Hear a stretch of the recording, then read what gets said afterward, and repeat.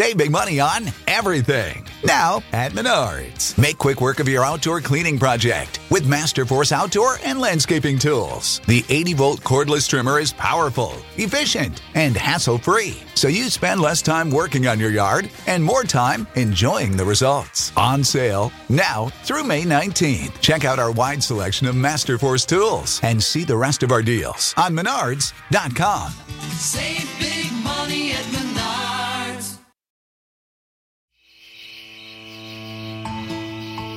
It had been a glorious vacation. For 2 weeks, the Latham family of Mount Pleasant, South Carolina, had basked in simple summertime pleasures. Fishing, boating, water skiing, swimming in the cool, clear water of Lake Greenwood, a large man-made lake in the western part of the state. We had never in our lives taken a 2-week vacation, ever. That's the voice of Nancy Latham. And this particular year, Chris was insistent we take a 2-week vacation. Chris Latham, the workaholic, finally had the time. He'd grown up nearby in the town of Greenwood. Had you had a good vacation? We'd had a great vacation. And the girls, the teenagers? Well, they spent those 2 weeks in July 2011 perfecting their tans and roaring around the 11,000-acre lake on jet skis. Not a care in the world. Idyllic? Oh, yes. It lives only in haunted memory now. The last day of that splendid vacation. Its peaceful, mundane moments preserved as if on an old film, played back in agonized Technicolor again and again. The last moments of the time before. We were at the lake house. I was working up in the house. That's the voice of Chris Latham. She was down with the girls in the water, jet skiing or whatever. The sun was setting on that last day. In the fading light, an attentive observer could have seen the Latham's pontoon boat drifting in the middle of the lake 100 yards out or more. May have recognized the darkened silhouettes of Chris and Nancy sitting in that boat facing each other, and something in their postures, perhaps, a quick jabbing gesture, the staccato sound of a distant voice, sharp but too dim to make out the words. What were they talking about? Only they knew. But afterward, the rippling consequences of that twilight chat between husband and wife would damage everyone they knew, and many they didn't. It was really a tangled web. This is the story of that moment on the lake and the strange, dark turn of sun-bright lives. The line between good and evil sort of runs through the heart of each person. The truth be told, we were both horrible. So, a question. How low will a good person go? For money, for pride, for desire, for the need to win, no matter what? I think people are really capable of anything.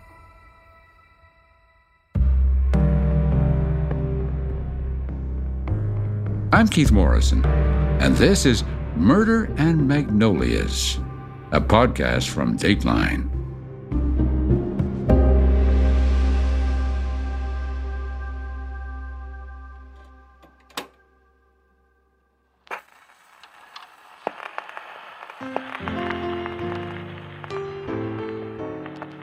Wave to Daddy. Wave to Dad, Dassa. Hey. Can you tell Uncle John thank you? Oh, the ghosts of Christmas past. Oh, and Marco, ho, ho, ho. Whether preserved on film or video, whether recorded last year or 50 years before, the clips all look the same. Hey, look on that chair. What's right in front of you that you didn't ask for that you got? Sleepy children in pajamas, twinkling lights, the season's bounty arrayed beneath the tree, dolls, a bike, new clothes. Look at that yellow dress. Very nice. The old videos have the feel of the final scene of a Hallmark holiday movie. Chris Latham in his sweater vest, Nancy, directing the scene from behind the camera. You need to show Poppy what your favorite thing is so I can get you on tape. And fade to black. Yes, those were the days for Chris and Nancy. The days in the mid to late 90s when their girls, Emily and Madison, were much younger, and life, if not simpler, at least seemed easier to manage. Tell everybody bye-bye. Chris was rising rapidly through the ranks of corporate banking back then. By the mid-2000s, the Lathams had reached the upper tiers of Charleston society. As head of Bank of America's U.S. Trust Division in the Southeast, it was Chris's job to schmooze the high rollers and represent the bank at Charleston's big charity soirees. The United Way, the Spoleto Arts Festival, that kind of thing. I had the best job in the world. I loved it. And, I enjoyed working for people. I really do. I'm a people person, and that part was my drive. And Nancy? Well, she was Chris's indispensable better half at those functions. With her striking auburn hair and flashing blue eyes and razor-sharp wit, Nancy was the perfect counterpoint to Chris's more reserved personality.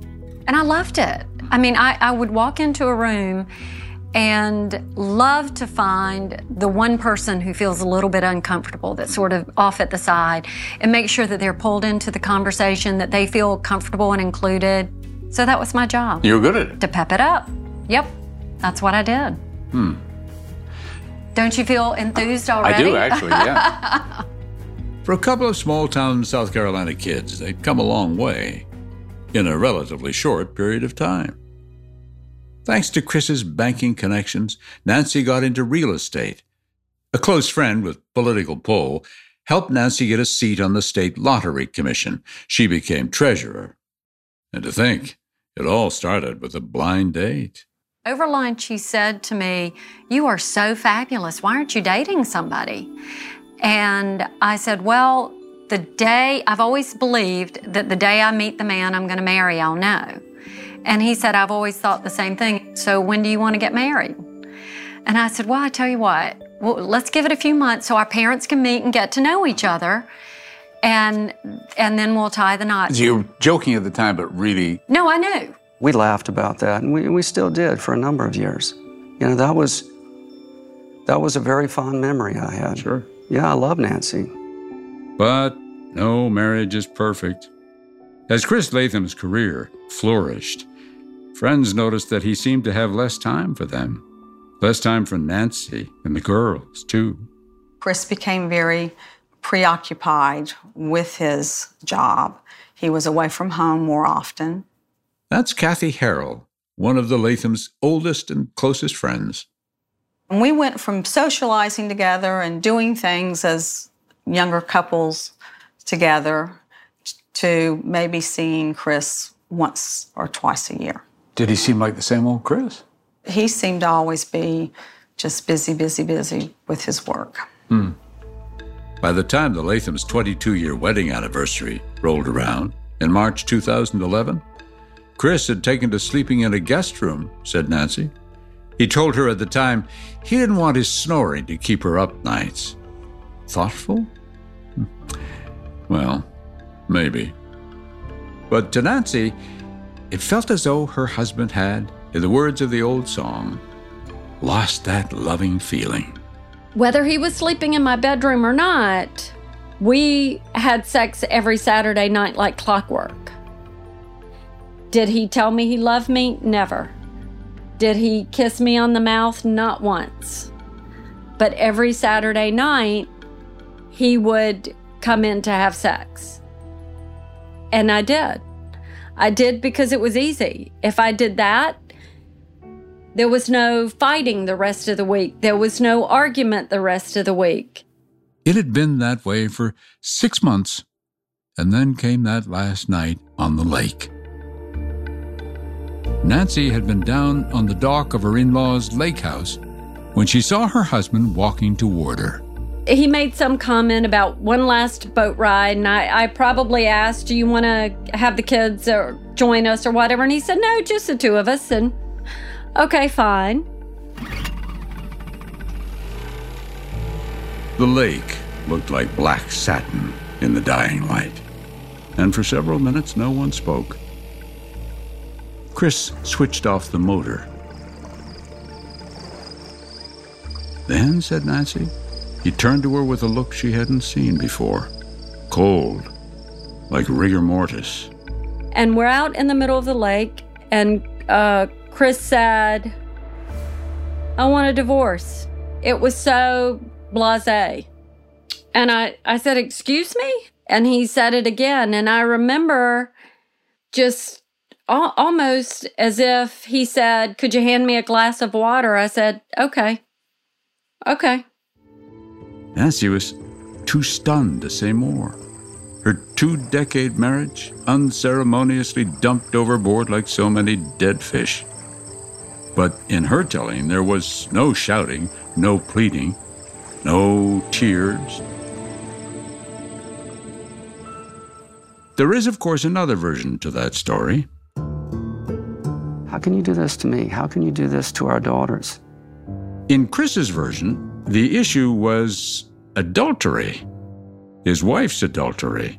As soon as he shut the motor off, he said, he confronted Nancy with text messages and emails he found on her phone. Proof, he said, that Nancy was having an affair. She denied it at first, but then I started going through and repeating verbatim exact phrases out of those emails. And so she admitted it. She said, we can go to counseling. We can put this behind us. I said, no, we can't. I want a divorce. I don't want to be married to you anymore. Were you having an affair? No, I was not. Are you offering? No. I mean, Chris accused me of a plethora of affairs. Well, he said, she said. Yes, that's usually the way of it. Hard to know the truth, really. There were only 2 people on the boat. And then, a few days later, back in town, they were celebrating. How was that possible? It was Nancy's 45th birthday, and according to Latham family tradition, her birthday was always celebrated at one of her favorite restaurants, Miyabi's Japanese Steakhouse in downtown Charleston. They got the whole show. Flames whooshing, knives slashing, sizzling meat and flying veggies. Chris and Nancy had agreed not to tell the girls about their divorce plans, not yet. Instead, they kept up appearances. There were no icy silences, no cutting remarks. When the check came, Chris asked the waiter to take a picture to mark the moment. The family all together, just like Christmas. 1, 2, 3, smile. If you see the photo, you can see that I'm practically sitting on his lap. So we're kind of very, very compact and tight. And so it was my youngest daughter, myself, Chris, and then my oldest daughter. And in that photo, we're both sitting there just happy as clams taking the picture. You know, of course, that night, he went back to the guest bedroom, and there you go. And for the next 18 months, as the mechanics of divorce ground slowly along, that photograph was forgotten. Water under the bridge. That is, until a piece of that photo turned up in a very unlikely pair of hands. Hands connected to men, with murder on their minds.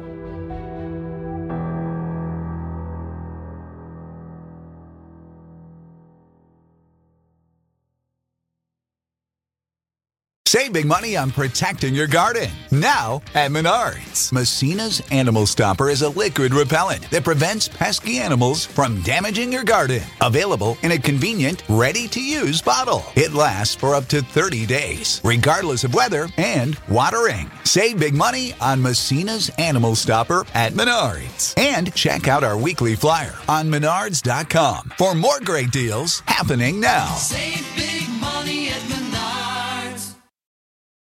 Shopify is the global commerce platform that helps you sell at every stage of your business. With the internet's best converting checkout, 36% better on average compared to other leading commerce platforms, Shopify helps you turn browsers into buyers. In fact, Shopify powers 10% of all e-commerce in the U.S. Sign up for a $1 per month trial period at shopify.com/podcastfree. All lowercase, shopify.com/podcastfree, shopify.com/podcastfree.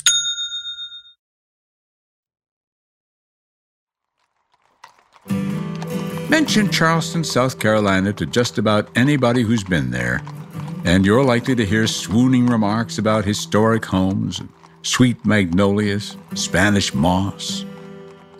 But you probably won't hear many people rhapsodizing about the city's east side, the grittier section of town where residents tend to be poor and streets are named for Confederate generals. This was the part of the city that Charleston police officer Daniel Wilson knew well.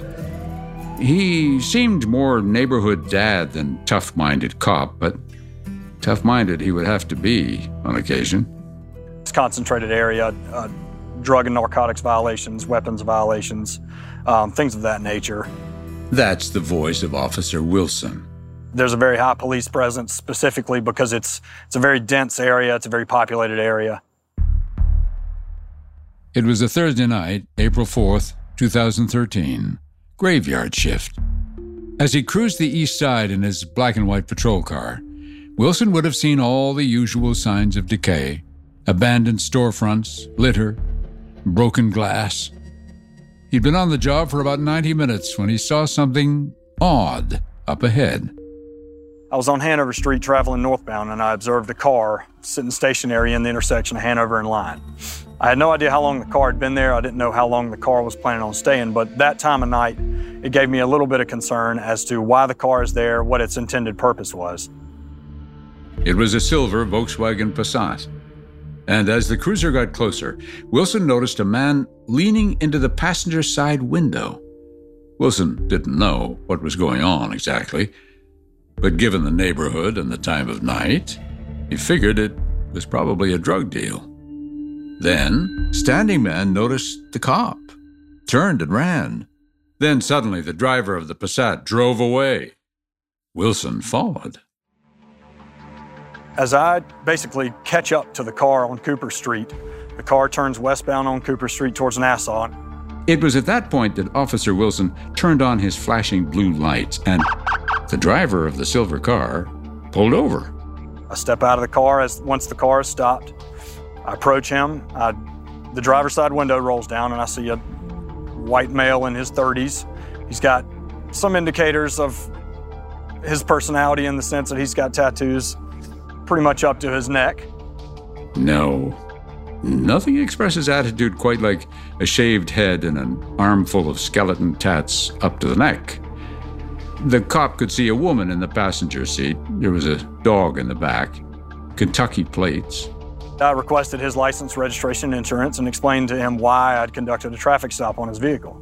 Pretty much immediately, he informed me that he did not have a driver's license as it had been suspended by the state of Kentucky. Not a good start. But the driver seemed congenial enough, cooperative. He even volunteered that he was a convicted felon. He had done time for forgery.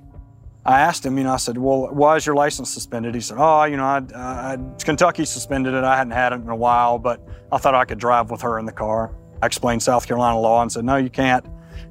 Technically you are driving without a license right now. The driver said his name was Aaron Wilkinson. He and his wife and dog were in Charleston on vacation. They'd been out looking for a liquor store, Wilkinson said. Later, his wife said they'd been looking for a restaurant. The officer wasn't inclined to believe either one of them. There are definitely some red flags that are coming up. Number one, it's pretty late in the evening. It's in a part of town where there's not a whole lot of traffic at the time, especially at around midnight. And then Officer Wilson looked at the rental agreement for the silver car. It was in somebody else's name. It was at that time that I actually called for backup because of the level of concern I was experiencing. Concerns? Oh, yes. Every cop knows traffic stops can go south fast, so He asked Aaron Wilkinson for permission to search the car. I said, listen, if there is anything in this car that's going to get you in trouble, you need to tell me now. He said, no, there's nothing in the car. I began to search the car. Under the driver's seat, I found a box of .32 caliber ammunition. And I said, okay, well, where's the pistol that goes to this ammunition? He said, it's back at the hotel. So I conducted a second search of the car, and underneath the steering column, I found a loaded .32 caliber revolver. So now we have multiple problems going on. An ex-con driving without a license in somebody else's rental car and lying about a concealed weapon. Well, yes, you could say there were multiple problems going on. I placed him under arrest. I put him in the back of my cruiser. I started to try to conduct all of my paperwork. In the meantime, Aaron is in the back seat telling me, you just want to take me to jail. You don't want to hear what I have to say. And he was adamant enough and persistent enough that I finally stopped what I was doing, and I said, okay. Wilson took a look in his rearview mirror. The guy in the back of his cruiser looked agitated. And Aaron Wilkinson proceeded to explain to me how he and another gentleman were involved in a murder-for-hire plot, and that they were going to be paid X amount of dollars to come to Charleston and conduct a hit. The cop had heard his share of cock and bull stories coming from the back seat of his cruiser, but this one, he thought, this one got high marks for originality and creative flair. My thought was, he has an exceptional amount of details for a story that he possibly could have just concocted. I called a detective that worked in our Central Investigations Unit, and I said, I've got a guy down here that is telling me he is part of a murder-for-hire story, and I kind of believe him. And she said, well, sure, bring him up here. Let's talk to him. Let's see what his deal is. As he waited to be interviewed by detectives, Aaron Wilkinson went through all the contortions of withdrawal. He paced, he scratched, he doubled over his lanky frame and put his bald head between his knees, and then he unfolded like a carpenter's ruler and did it all again. You all right? Yeah, I'm starting to get sick. Is it like withdrawal? Yeah, a little bit. It had been his hunt for heroin that brought Aaron to the east side that night. But, he told detectives, it had been murder that brought him to Charleston. A contract killing. They want to make it look like either like a murder robbery or a home invasion. And who was the target of this plot? Well, Wilkinson wasn't sure of the pronunciation, so he spelled it out. It's Latham. Latham. That was a name the cops knew. The Lathams were prominent people. Chris, a high society banker. Nancy, on the lottery commission. Now it seemed one of them had been marked for death. But which one?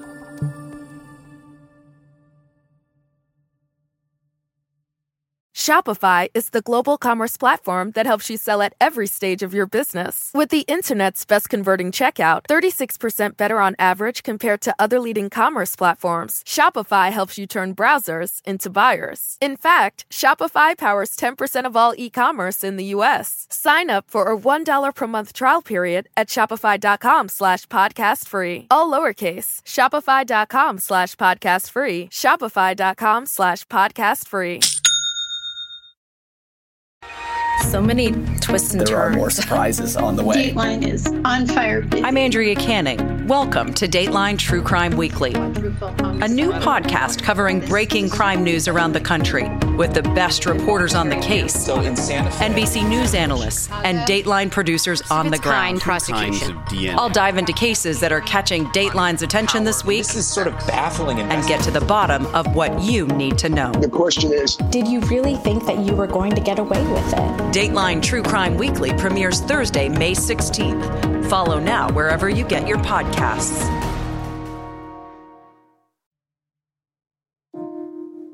Aaron Wilkinson was beat, strung out, dog-tired, after logging thousands of highway miles in less than a week. Is there anything I can get you? No, ma'am, just another body. Oh, yes. The body he had hurt. His head ached. His eyelids were heavy. Aaron figured it must be 2, maybe 3 in the morning.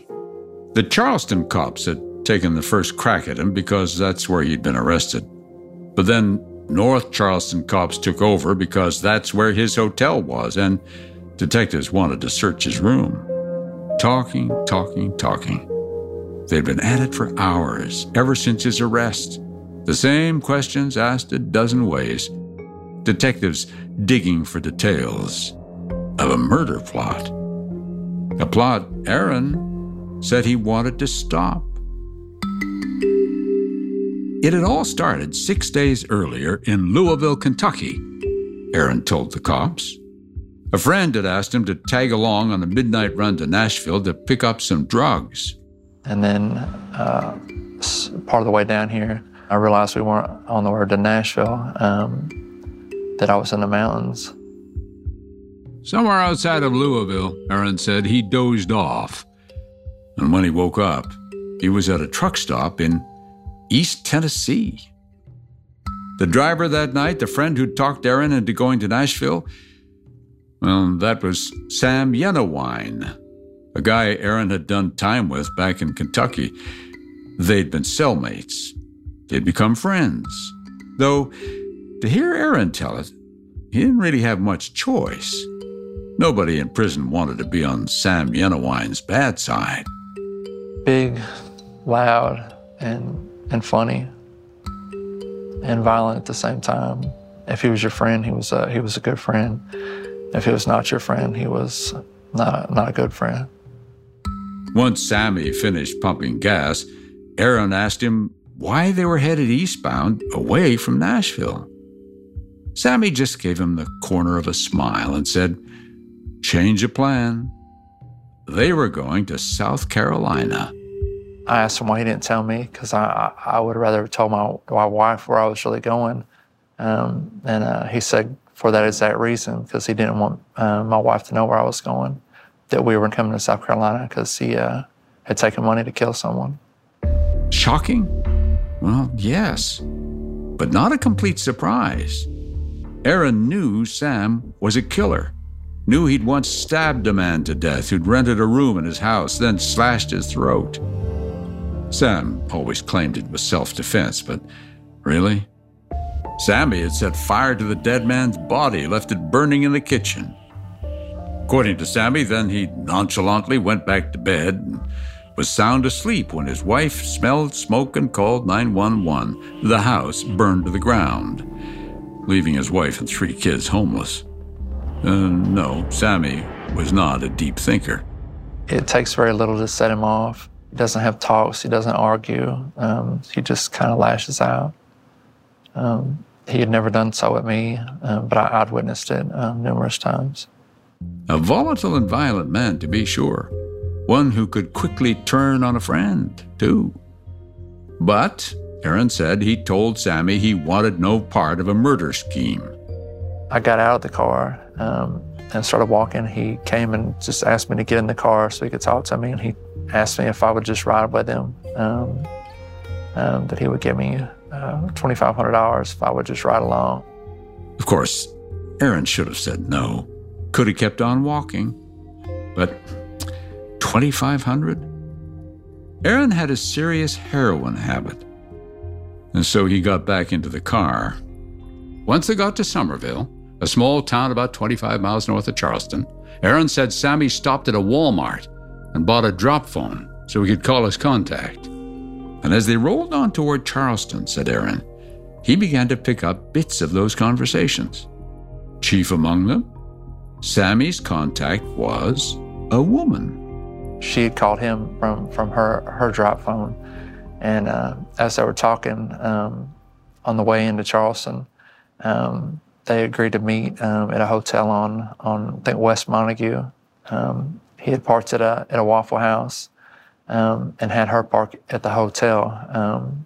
And whenever he got out of the car to go meet her, I saw her coming out of the hotel, and I saw him get in the truck and start talking. And probably 2 minutes later, he came back to the car and got in, and he had the money.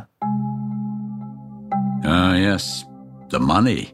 $5,000 in cash, on top of the $5,000 Sammy had already been paid. And Aaron understood there would be at least another $20,000 coming once the job was done. Aaron told the cops that Sammy's contact drove a white Durango SUV and checked him into a cheap roadside motel, a gaudy lemon yellow place that had a red roof and one of those long balconies on the second floor that offers expansive views of the parking lot. When we went to the hotel, Sammy went in and went to sleep. And when I went to the bank to deposit money, he asked me to. And when I called my wife, she told me the whole plot and what was really going on. Aaron's wife, Bethany, back in Louisville, had gotten the full story from Sammy's girlfriend, Rachel, after the boys had left on their little road trip.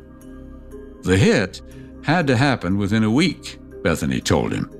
There was a deadline. The Latham divorce trial started Monday, April 8th. Sammy's mission was to make sure that one of the Lathams did not show up for that trial.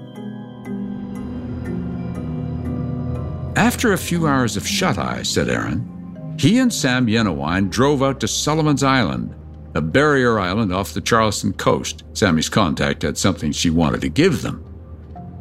They drove in silence mostly, taking in the sights as they crossed the big iron swing bridge that connects the island to Mount Pleasant. They could smell the salt air now, hear the slow swells thump and hiss along the beach. It sounded like the ocean was somehow breathing. The house that we'd stopped at, the back of it was on the beach. There was like a beach access, I think, in between that house and the house next door.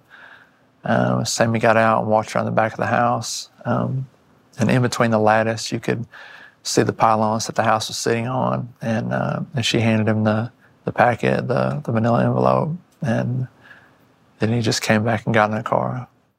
Inside the envelope was a trove of information. Call it a hit packet. Everything a couple of out-of-town assassins might need.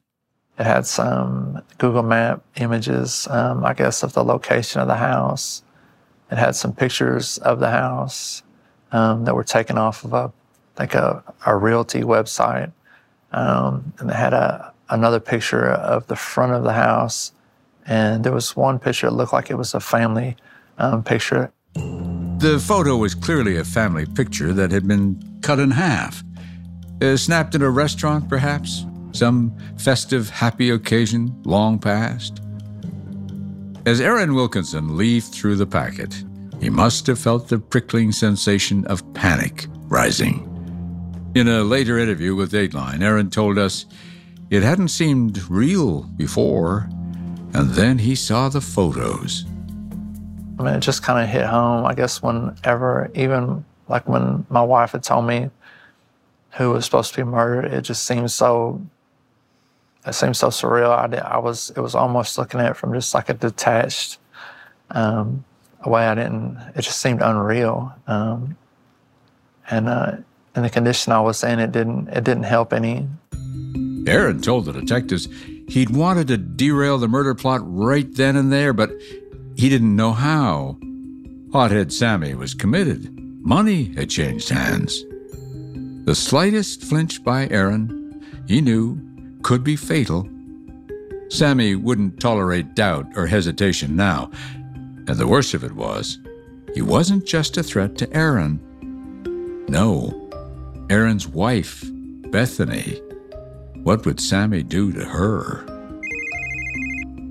Then, as if by divine intervention, Sammy's phone rang. It was his girlfriend, Rachel, back in Louisville.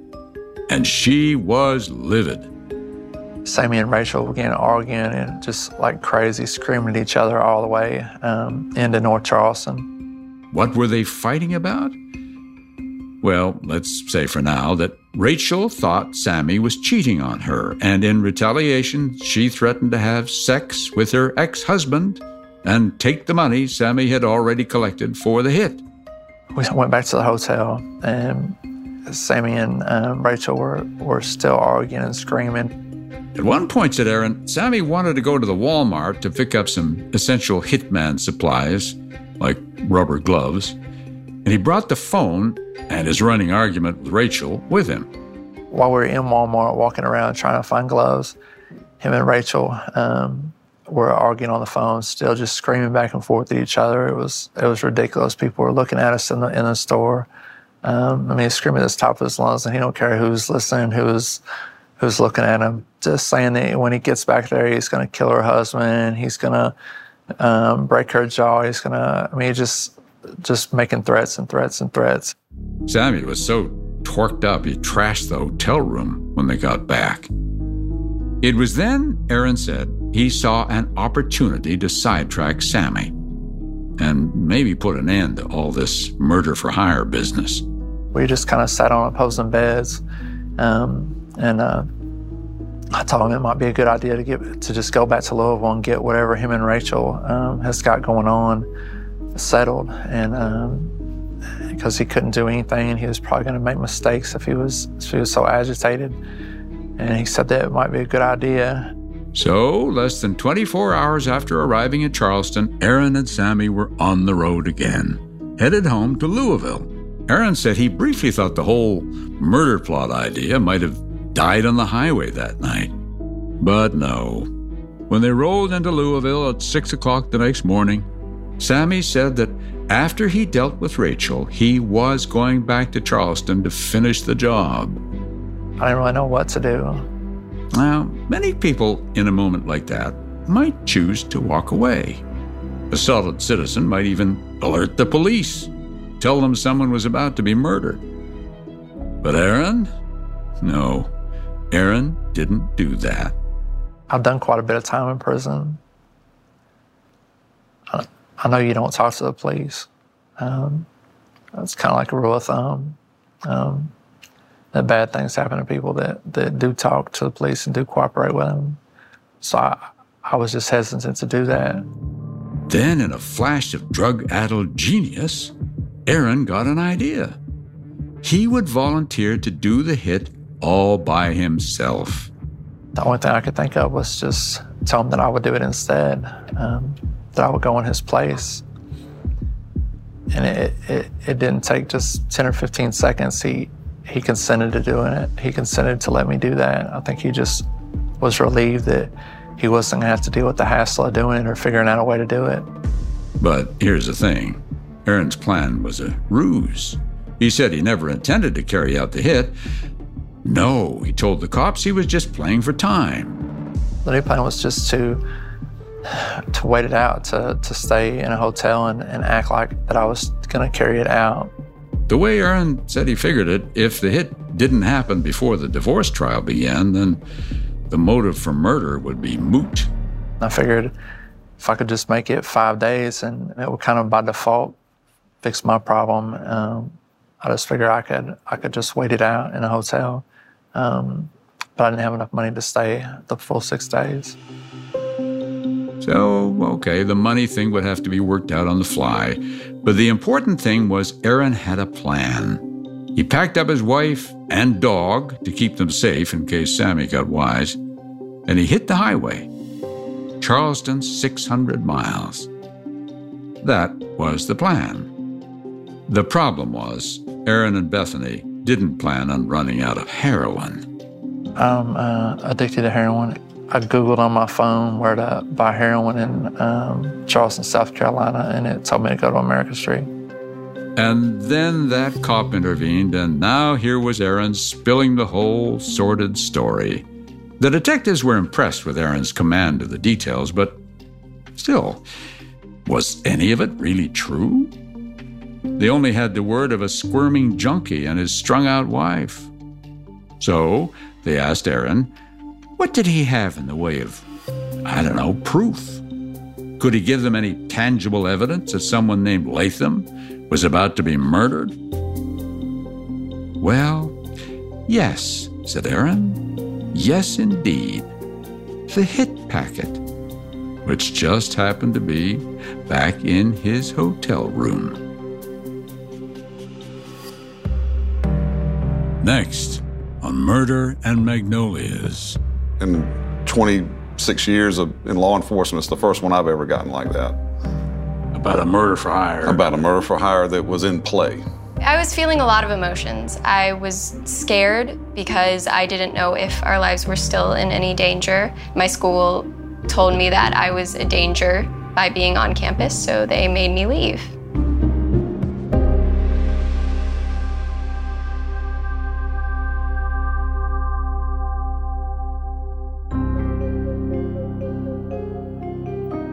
Murder and Magnolias is a production of Dateline and NBC News. Tim Beecham is the producer. Brian Drew is the audio editor. Thomas Kemen is assistant audio editor. Keani Reed and Reese Washington are associate producers. Susan Knoll is senior producer. Adam Gorfain is co-executive producer. Liz Cole is executive producer. And David Corvo is senior executive producer.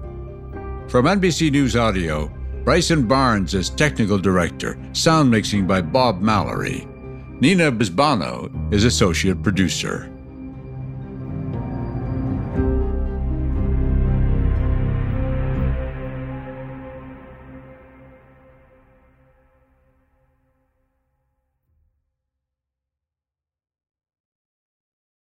Shopify is the global commerce platform that helps you sell at every stage of your business. With the internet's best converting checkout, 36% better on average compared to other leading commerce platforms, Shopify helps you turn browsers into buyers. In fact, Shopify powers 10% of all e-commerce in the U.S. Sign up for a $1 per month trial period at shopify.com/podcastfree. All lowercase, shopify.com/podcastfree, shopify.com/podcastfree.